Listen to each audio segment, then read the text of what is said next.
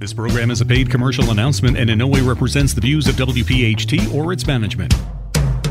Hi, everybody. Welcome to the dog days of summer. We're deep into August now at this point. I'm Steve Martirano, and this program is called Recovery Radio. We're here talking in very broad terms now about something that you're hearing more and more about every day, and that's behavioral health. And that covers a lot of ground, and that's what we try to do here on Recovery Radio. The whole thing is sponsored by Retreat Behavioral Health, and we're going to find out what they're about with the source of what's going on at Retreat, and that is our good friend, and as I said, sponsor of the program, CEO and founder of Behavioral Health, Peter Schorr. Peter joins us from time to time on the program. We like to bring him in to get the global view, the view from way up on high where he operates, and sort of get the state of affairs with regard to, again, this issue of behavioral health. Peter Schorr, welcome to Recovery Radio. Good to see you again. Good to see you, Steve. Thanks for noticing my tan. Yeah, you look great. You guys come up from Florida. I look like a ghost. So we were at Long Beach Island over the last week, and I thought, I'm not leaving here. Until you tan. Some tan. You fell asleep, right? Or in trouble. Of course. What else can you do on the beach?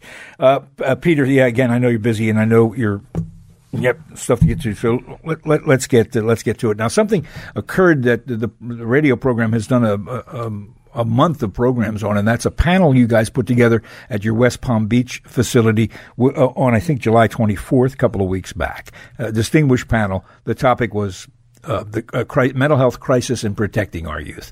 Tell us how it went. It was a great event. We had a big turnout, almost 500 people. A lot of great questions were asked, which is really important. A lot of kids got up and asked questions. A lot of kids are scared. They want to know what do they do if they're feeling a certain way. And the expert panel that we had kind of guided them where they should go, and it's all about education, and they did a great job on the panel. 500 people is a terrific turnout. What sort of aspects of the community do they represent? You mentioned students. Who else was there? Oh, every aspect: parents, students, law enforcement. Every aspect of humans that's out there that want to know what's going on with their kids, especially wanted to ask questions, wanted to know, what do I do? What do I do? You must be encouraged by that, because you certainly have seen a time when the only people concerned about issues regarding substance abuse or behavioral health or mental health were people who were directly affected by it, and they weren't talking to anybody because of the stigmas attached. Exactly. So you're seeing people who perhaps might not even be affected by it now asking these questions. We do. And again, the right word you use is the stigma about mental illness. And we wanted to break down those barriers so people could understand that if they see something out of the ordinary, if they have questions, that they have the right resources they can go to and ask them. There was a time in our lifetimes, for sure, where cancer, for instance, there wasn't a stigma attached to cancer, but cancer was so terrifying and so often deadly that people didn't talk about it. You just didn't. What's wrong with Uncle Harry? Well, Uncle Harry's sick. You never said the C word. There was a fear-induced kind of stigma around talking about cancer. Now, cancer, a lot of people get better from cancer. It's more chronic than it is deadly. We're moving slowly towards that realization about mental health and substance abuse, aren't we? I agree with you 100%. It's always been that let's not talk about it and it'll go away. And people are realizing, because it's out in the forefront now. It's on all the news programs. You read about it on the internet. All you read about is the opioid crisis, mental health issues. So now people have questions about it. Now they don't feel as embarrassed to talk about it. But you'd be surprised how people still feel, I don't want to get caught with that stigma that I have a mental illness, and they don't want to. They think once they're labeled that for their life that they can't get jobs, they can't have relationships. But it's not like that. They really, no reason for people to suffer. Yeah, in your experience, for instance, is the business community conscious of that it's not something that should preclude hiring somebody just because they have maybe a background in mental illness? I can't speak for every industry, but, it's still there. I mean, there's still a stigma of people are afraid of people with mental illness because they don't know the extent of it and know what could happen with it. Not every mental illness is the same. And depending on what you're identifying and what the behaviors are, some of them are so minute that, it wouldn't affect anybody in what they're doing in work. Let's take a moment and discuss some of these differences because I think it's important. Right now, and we know what's going on in this country with regard to violence in general. I fear there is a danger that what's going to emerge from the notion of mental health is crazy, psychotic, dangerous equals mental health problems. Again, that's always been the identification of people with mental illness. They're dangerous and psychotic, and they're not all like that. What you're seeing now in these unfortunate shootings that have taken place over the last couple of weeks is young people that in some cases were identified as having problems at an early age that nothing was done about it. I think now in this day and age when things are identified, we really need to act on it immediately and not wait for a disaster like what happened the last couple of days. There's no other way around this. I mean, we put a lot on teachers and schools to begin with. In both troubled communities and affluent communities. They're expected to do a lot besides reading and arithmetic. But they're really there. They're the ones that are with these kids at a young age all day long. They got to do a better job identifying this stuff. A meeting with young people and listening to their questions that they have about, where do I go for resources and things like that. It's not as prominent in schools as you think that they have the resources to take care of this. And most of the kids question, they'll go talk to someone and they don't really have the expertise or knowledge on where they should go to get some help. There's many, many resources out there. One of the good ones we have is in Florida is what's called 211, which is a suicide prevention hotline. But they do much more than that. They actually talk about different resources if you call. They're not trained therapists on the phone, but they'll give you a list of resources that you can go and access so you can get the help that you need. And that's important that people understand that there is help out there. Mm-hmm. They have to learn how to get it and where to go. And I guess another thing that has to change is that we as a community need to be more proactive about this stuff. Right now, we usually react to a situation. A kid is a problem, and then he gets counseling. Right. We need to get in front of that, right? Well, it's not only that. A lot of parents say, my kid is not a problem. He doesn't have a problem, where they obviously they do. And some of the kids are calling out and they're screaming out to help for them parents, and the parents say, there's nothing wrong with you. Just, tighten your belt. You'll be fine. And seeing what's going on in our society now with, all these violent crimes that happens from young people, if they were identified young, and it's not saying that it wouldn't happen. I mean, there's no cookie cutter thing that says this, if you do this, this will happen. But, a lot of times if you identify kids who have problems at a younger age and you treat that, you have a much better outcome later in life. Parents have to get on board here and understand what's happening. More than once over the past month, I've seen depicted in television dramas a situation where a parent went into a counselor or a principal, and the principal said, "Look, Johnny, Jane, they had issues. They're not sleeping. And knee jerk immediately. Not my kid. Not my kid. You're wrong. Not my kid. In Florida, as I discussed with you earlier, is starting this school semester, all kids in 6th grade are going to be mandated to have mental health education. That's a start. That's a real start. We need to have more forums open for parents, though, so they can understand it. Because if a kid goes to a parent and is not feeling right, and they go to a parent, look, I'm feeling anxious on this and that, and the parent, shrugs it off and doesn't go, let's get some help for you. Nothing's changed. You know what's interesting? Hearing you say about the Florida model, Dan, I know the First Lady of Florida is Don't say Florida model around me. No, sorry. Sorry, you're right. What they're doing in Florida, the First Lady's the driving force of this thing. It's interesting just hearing you talk about it. It takes it out of the individual, my kid, something wrong with my kid, puts it in the classroom.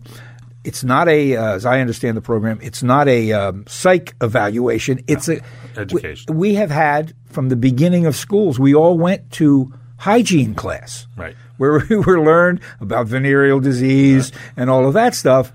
Same thing. How to wash your hands. Same thing. Of course. Only now about your head. And to try to identify things, what's going on. And again, though, a kid who's 12 years old has to convince their parents that I have a problem.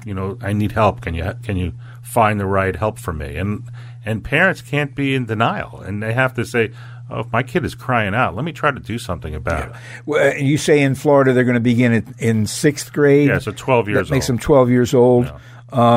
That can only be good, as I said, in the classroom context. The kid who is troubled, who is feeling in a dark place, sitting in a room, finding out that a lot of people may feel like that. Yeah. It can only be a very positive thing. Is that in operation right now? It starts this semester. Actually, school starts next week. Do you know who's going to teach that? Are they going to be? I don't know who is the facilitating that education piece in the schools, but hopefully it's people with experience. Yeah, because there are in most schools they have child psychologists involved or social workers who are experienced in dealing with mental health. So when I hear and it's kind of heartbreaking when a kid, like a 14-year-old kid, got up and said, I went to my school, they did nothing for me, and it's kind of sad because you're in the school most of the day. Your parents, you're a different relationship when you're home as you are in school, and if kids come and they're crying out to you, find a way to help them. Yeah, give them some resources. Absolutely. Maybe be able to do it before you have to call a parent in. Yeah, which would and that's another thing. Kids, we want them to be able to feel free to talk about something and not have. We always talk about stigma, but we also don't want to have the parents get involved where sometimes the parents are the problem. Yeah, so they have to be able to talk, and they have to be able to talk freely. Our guest is Peter Schorr. Peter is the founder and CEO of Retreat Behavioral Health. We have more with him. Stay with us. This is Recovery Radio. Welcome back to Recovery Radio. Steve Martirano with you. Guest in the studio, Peter Schorr. Peter is the founder and CEO of Retreat Behavioral Health, and he's here with us every now and then. We always appreciate his time to give us a broad overview of what's going on with regard to behavioral health in the country right now. We have been focusing a bit on something that occurred in West Palm at Peter's facility in West Palm, a panel put together that discussed the issue of a mental health crisis in this country, how it's particularly affecting young people and how they can be protected. Peter, how big is it? How big is the problem in your view with regard to mental health in kids? I think it's a lot bigger than people think. I think that our field has always been substance abuse and alcohol. It's called SUD, substance use disorder. A lot of that pertains to people's mental health issues that go untreated. And, unfortunately, when it goes untreated and they're feeling this pain they're feeling from their mental illness, the thing that they do is go to substance to numb themselves from it. So it's a vicious cycle that if you don't treat the mental health aspect of it, nothing gets better on the addiction side. It's not new to guys like you, because I've been, you guys have been involved in the program for years now, so I've seen and heard this. I've heard this from some of your great employees who worked for other people before they even got here. And very early on, the people around you and the people here have talked about this connection. So it's worth reminding people what the relationship is between mental health and substance abuse. I'd say 80% of the people that come in for substance abuse problems have a mental health issue. 80%.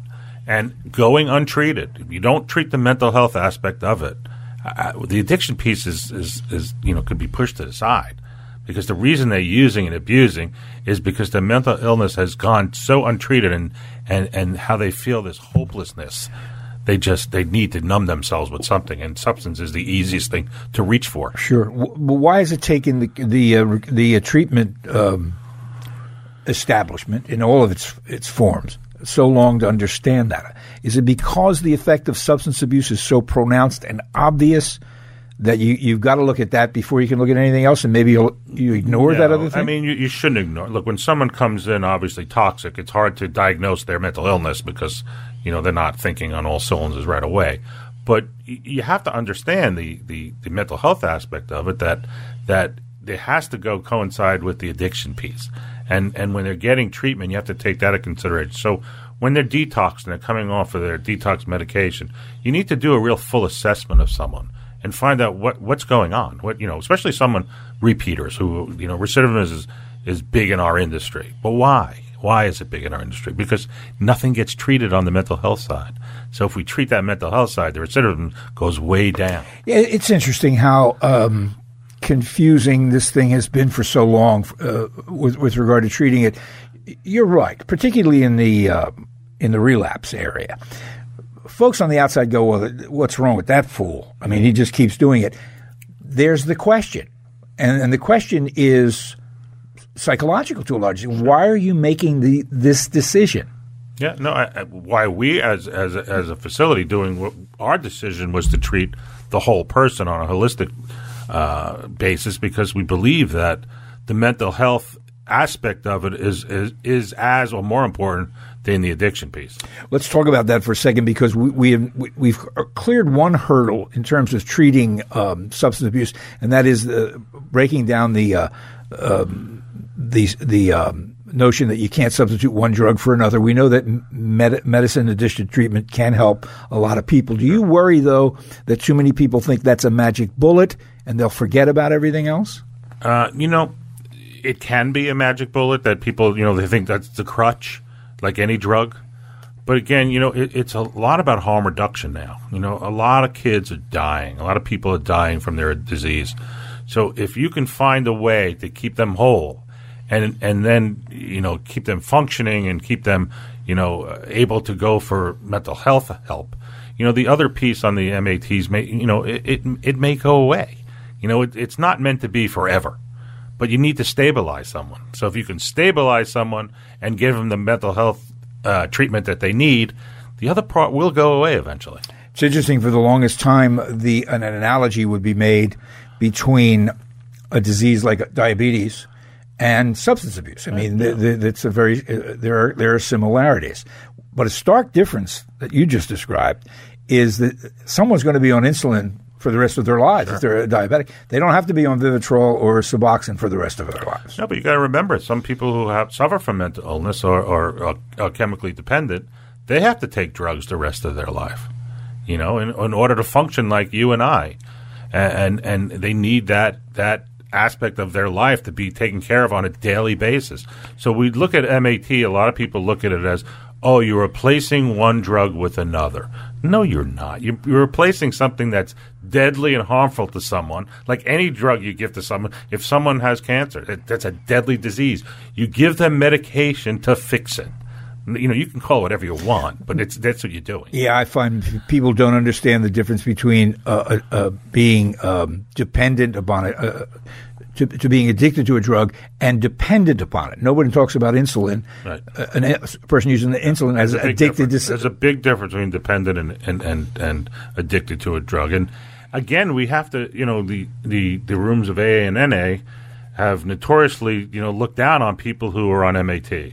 They've changed that mentality a little, and they're accepting people because you don't want people dying. It's a deadly disease that they have, and we have to treat it with the medication and the medicine that's prescribed to them. Well, the area of harm reduction that you talked about has confused a lot of people. They initially, I think this is changing, but initially, as you know, people looked at safe injection sites, needle exchanges, even Narcan as enabling, when it was just, look, we got to stop. We got to stop people from dying. People are dying. Yes. Peter Schorr, our guest here on Recovery Radio. More with Peter straight ahead. Don't go away. Welcome back to Recovery Radio. We'll return to our conversation with Peter Schorr straight ahead, but I'm going to talk about his company and his business. Peter is the founder and CEO of Retreat Behavioral Health, and they have been involved in this program for going on, I think, five years now. Peter's in front of me, and I've told, he and I know this story well, but when he signed aboard here, he as a sponsor of the program, he knew immediately that the idea that this can't be an infomercial. Strictly speaking, it can't be an infomercial. It's got to be educational and informational. And he didn't blink. He said, of course, that's what it's got to be. So I've always appreciated that. I just don't think a show like this works if you're going to sit here all day and say this is the only place you're going to get healthy. Peter doesn't believe that, and he sponsors the show in that spirit. Now, having said that, and this is me talking, not Peter, they're good. I've seen them. I've seen this facility. They help lots and lots of people. But once again, this is about you getting the information you need regarding now a wider range than just substance abuse and treatment. And that's the spectrum of mental health and behavioral health. So when I give you Retreat's phone number, and I tell you this every week, I hope you never have to use this, but in a crunch, it can make a difference. They'll answer questions. Did I get that right? They'll answer the questions for you. So I give you the phone number. Anything you've heard on this program, anything. Maybe you got a question about the treatment you're getting now. I mean, they'll give you their best information on it at Retreat. 855-859-8808. 855-859-8808. Retreat Behavioral Health. Peter Schorr, their founder and CEO, our guest in the studio. Peter, let's talk a little bit about your broader purview now, because I know a lot of people who know you solely as a substance abuse treatment facility might be wondering what does it mean now that you call yourself a behavioral health facility? Well, here in Pennsylvania, we also have a mental health license, residential and outpatient. So we are a complete behavioral health company. I considered us that before because we always treated people with their mental health issues, but now, being licensed for that, it's a little different. So we behavioral health covers a lot of. It's a very broad stroke that you can say what behavioral health covers, but substance abuse and mental health is probably the two most prominent ones. So what I tell people who ask me, they'll say, well, I thought it was just drug and alcohol treatment. So still that, for sure. It's always been the other thing as well. But now the difference is, if you don't have any substance abuse problems, but you're not feeling right, you're depressed or you're anxious or whatever it is, you can go in and they'll give you an evaluation. Yeah, we have many people that come into our treatment center, even our inpatient, that don't have any substance abuse problems. It's strictly mental health, and again, we don't want to put that stigma of what mental health is, because there's a lot of things that fall under that. Trauma, PTSD, things like that, and grief and loss. There's a lot of things that you're feeling. So, we want to be that resource where you can come, especially in our community. So, our local community. That's why we're expanding to Philadelphia and Lansdale and New Jersey, about having, a local place that you can be their community resource for not just coming at the treatment, but to ask questions. Well, that's important. Let's talk about the sort of satellite situations you're talking about. Philadelphia and Lansdale are going to be the first examples of that. Do people? How does that work for folks? Who do they have to be referred by a physician, or can they walk in? Yeah, they can walk in. They can call. I mean, we have a general number of people who can call. Again, being in the local communities, to have this kind of resource that people can come in and get an assessment. And find out what do they need? What is the proper level of treatment that they need at this time? One of the things when you talk about community involvement, one of the things I've seen, and I know you've seen it for many years, is that when these problems strike a community, whether they are violence as a result of a mental health problem, or more likely, whether substance abuse descends upon their community, they are mobilized. But very often they don't know. Well, what do I do? Where do I turn? What can communities be doing? Well, just one of the things I'm very proud of in Florida. One of our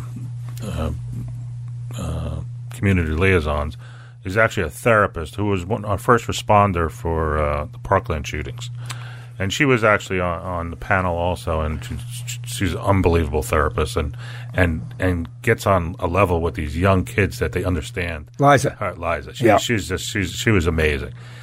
So, again, having resources when unfortunately, when there is a catastrophe and we have people like Liza and other people who volunteer their time to come in and talk to people and guide them on what their next step should be. Because, when something like that happens, it doesn't just affect the people who were in the shootings. It affects a whole community, and even sometimes outside of that, where they don't just, they feel helpless and hopeless. So we need them to feel like there is support and that you can get it. You just need to reach out. The ironies abound in a situation where you have an epidemic of any kind, but certainly the drug and alcohol epidemic, opioid epidemic, and now an epidemic of violence, apparently. One of the things that happens is that people, as you just said, recognize themselves as stakeholders. Yeah. I have a stake in it. When you have people saying to you, I go to a movie theater now, I'm looking for the exits, figure out how to get. Yeah. They have a role to play in this, so it's valuable to know that there are outreaches into those communities where people can get answers. Especially people who are really entrenched in their community, have been there forever. They want to make sure their community stays whole. And unfortunately, these small towns where something happens, it kind of, puts a stain on that community, and the community wants we're not all like that. In El Paso, the person who did the shooting wasn't even from El Paso, came down from a different city, and the people band together. Unfortunately, and it's happened. I remember in New York when 9/11 happened. Sometimes it takes a catastrophe for bringing the whole community together. It is the irony of them. It is, and again, with addiction and mental health. That brought a community together also, getting some kind of understanding. But we're not there yet. We still have to knock down those stigma and those barriers of getting the right help, what people need at the right time. You have been in this field, man and boy, for 4 decades now. I mean, 4 decades. That you've got a broad view of this situation. Looking back over the arc of that, where are we with regard to all the issues we've been discussing? Where do you think we are?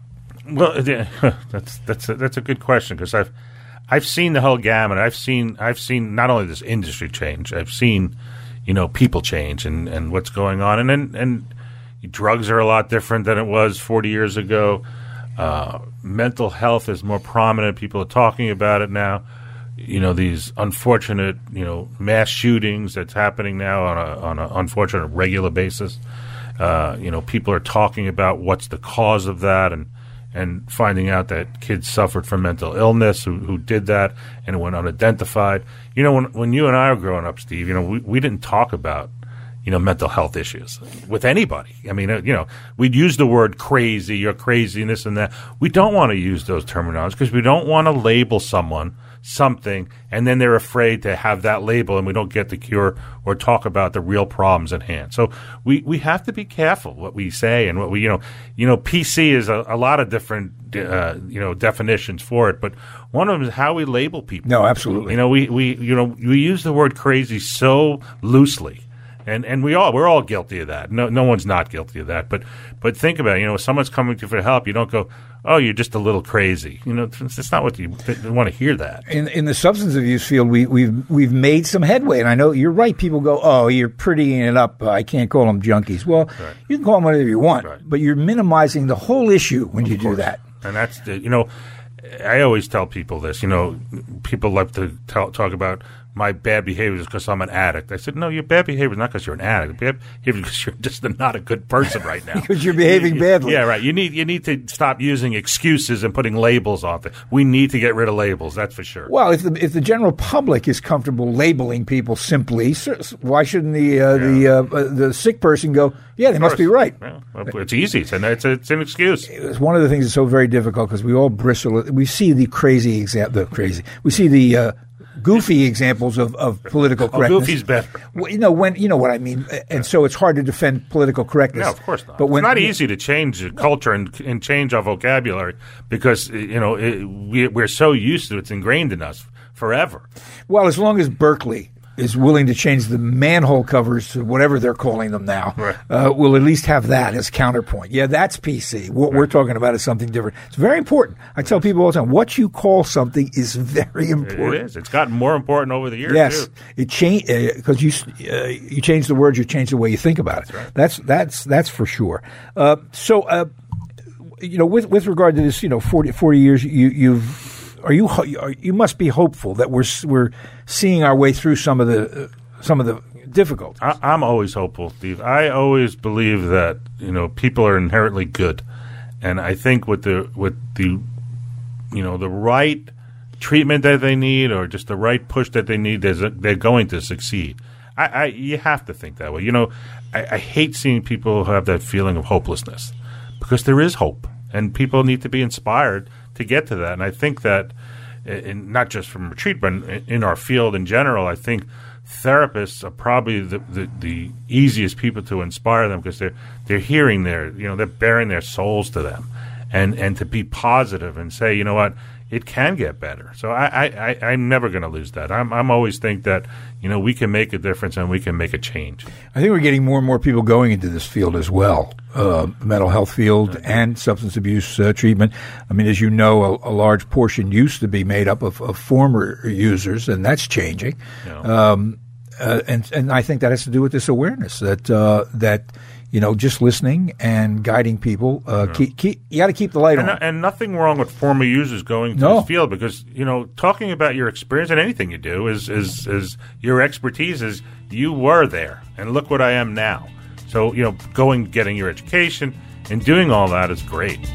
Peter Schorr, our guest. Peter is the founder and CEO of Retreat Behavioral Health. We're going to tie this whole thing off in a little bow straight ahead. This is Recovery Radio. Don't go away.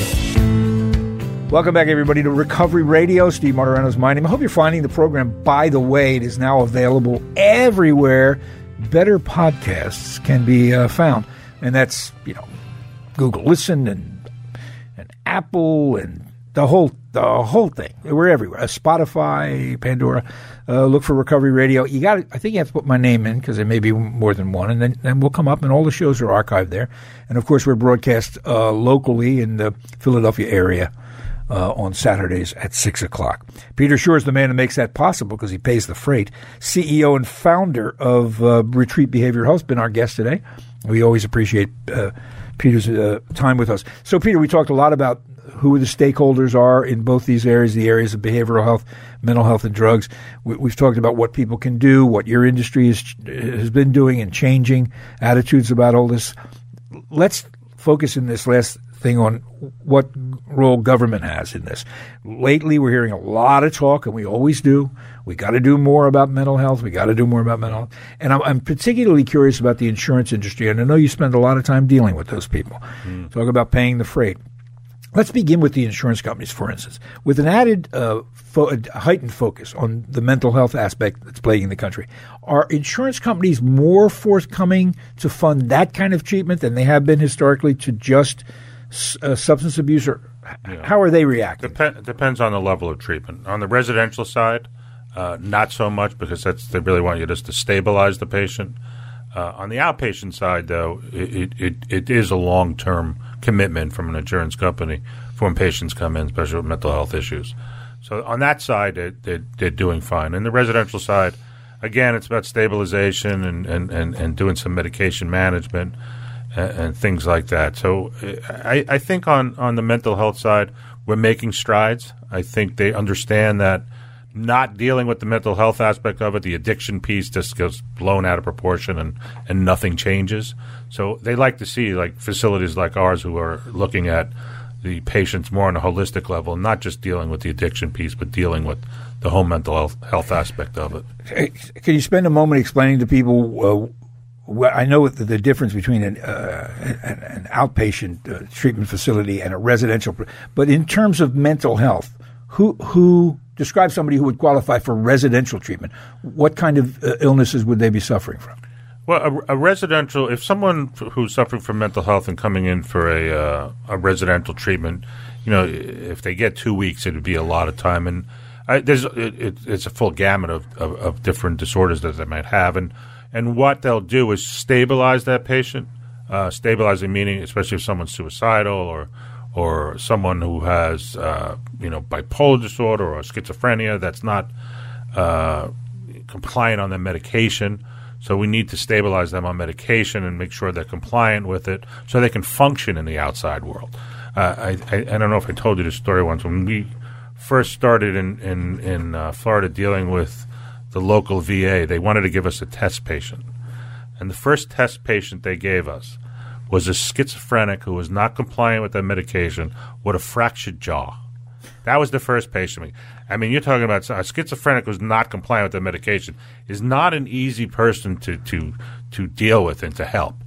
But, we were persistent. We got him his help that he needed for his joy. Had it wired. We convinced him that his medication was his best option, that, if he did that, he would feel better and function. And unfortunately, he was with us for 30 days because he did have a substance abuse problem, too. When that patient left, you wouldn't even recognize them or know it was the same patient that came in. Compliant with that medication, the jaw was fixed, the wires were taken out. A gentleman, his addiction under control. It's a year later, still doing fine, compliant with that medication, and it just goes to show you that don't give up on people because they when someone gets labeled a schizophrenic, the world's going to end. It's not. Well, we've moved talk about advances. There was a time in the bad old days when the role of society was to identify those people and then warehouse them. Yeah. Just put them someplace away from the rest of it because there was unfortunately, though, when they did that with the psych hospitals, the politicians decided years ago, let's empty the psych hospitals and close the psych hospitals, and our homeless population went through the roof because these people can't function without, proper medication or therapy. Again, that's the government saying, we don't need it on one side, but look what we caused on the other side. Years ago they had the parity law, which insurance companies could not discriminate against mental health versus substance abuse. They never follow. No one really follows that law. And no regulatory agency governs it. So nothing's really happened. Yeah, I remember very vividly. I was working in New York City at the time when this notion of, and I remember the name of the book that caused a sensation was called The Myth of Mental Illness, and it was suggested by a very reputable psychotherapist that this was a manufactured condition that you should let these people out. How'd that work out? Well, you lived in New York. How do you think it worked out? We had clean windshields for a while. Yeah, that's right. But it was horrifying. Yes, it was. People live that way. I mean, unfortunately, I didn't live much better in state-run psychiatric hospitals, but it was just horrifying seeing people who are suffering like that and not being able to get the help that they need. The final big player here, this is the 600-pound gorilla in this whole equation, is that's the government, both local and certainly federal. A lot of talk now about more funding for mental health. Is that going to happen? As the Medicaid facilities and Medicare, they always had access to get treatment that was needed. Unfortunately, their reimbursement was so low, so they didn't have the proper staffing ratios that were needed to really make a difference. But on the private sector side, it's not there yet. They need to be able to, if someone is in dire need of mental health treatment, give them the time. Let them do it. I know it's always about dollars and cents with insurance companies, but they're making a fortune. Let's make a conscious effort to help the people who need help. And doctors have abused our system when insurance goes, so they're a little gun shy. But if someone is in need of treatment and you could show that, don't come up with some criteria that you make up that they don't need this kind of treatment. Well, you're going to pay for it one way or another. Of course. So you might as well do it ahead of time rather than when it's too late. Peter Schorr, thanks so much, Peter, not only, obviously for your support of the program, but for your time. We appreciate it and your work. Thank you, Steve. Thanks a lot. That's it for us. Keep an eye out for Recovery Radio. See you later. This program is a paid commercial announcement and in no way represents the views of WPHT or its management.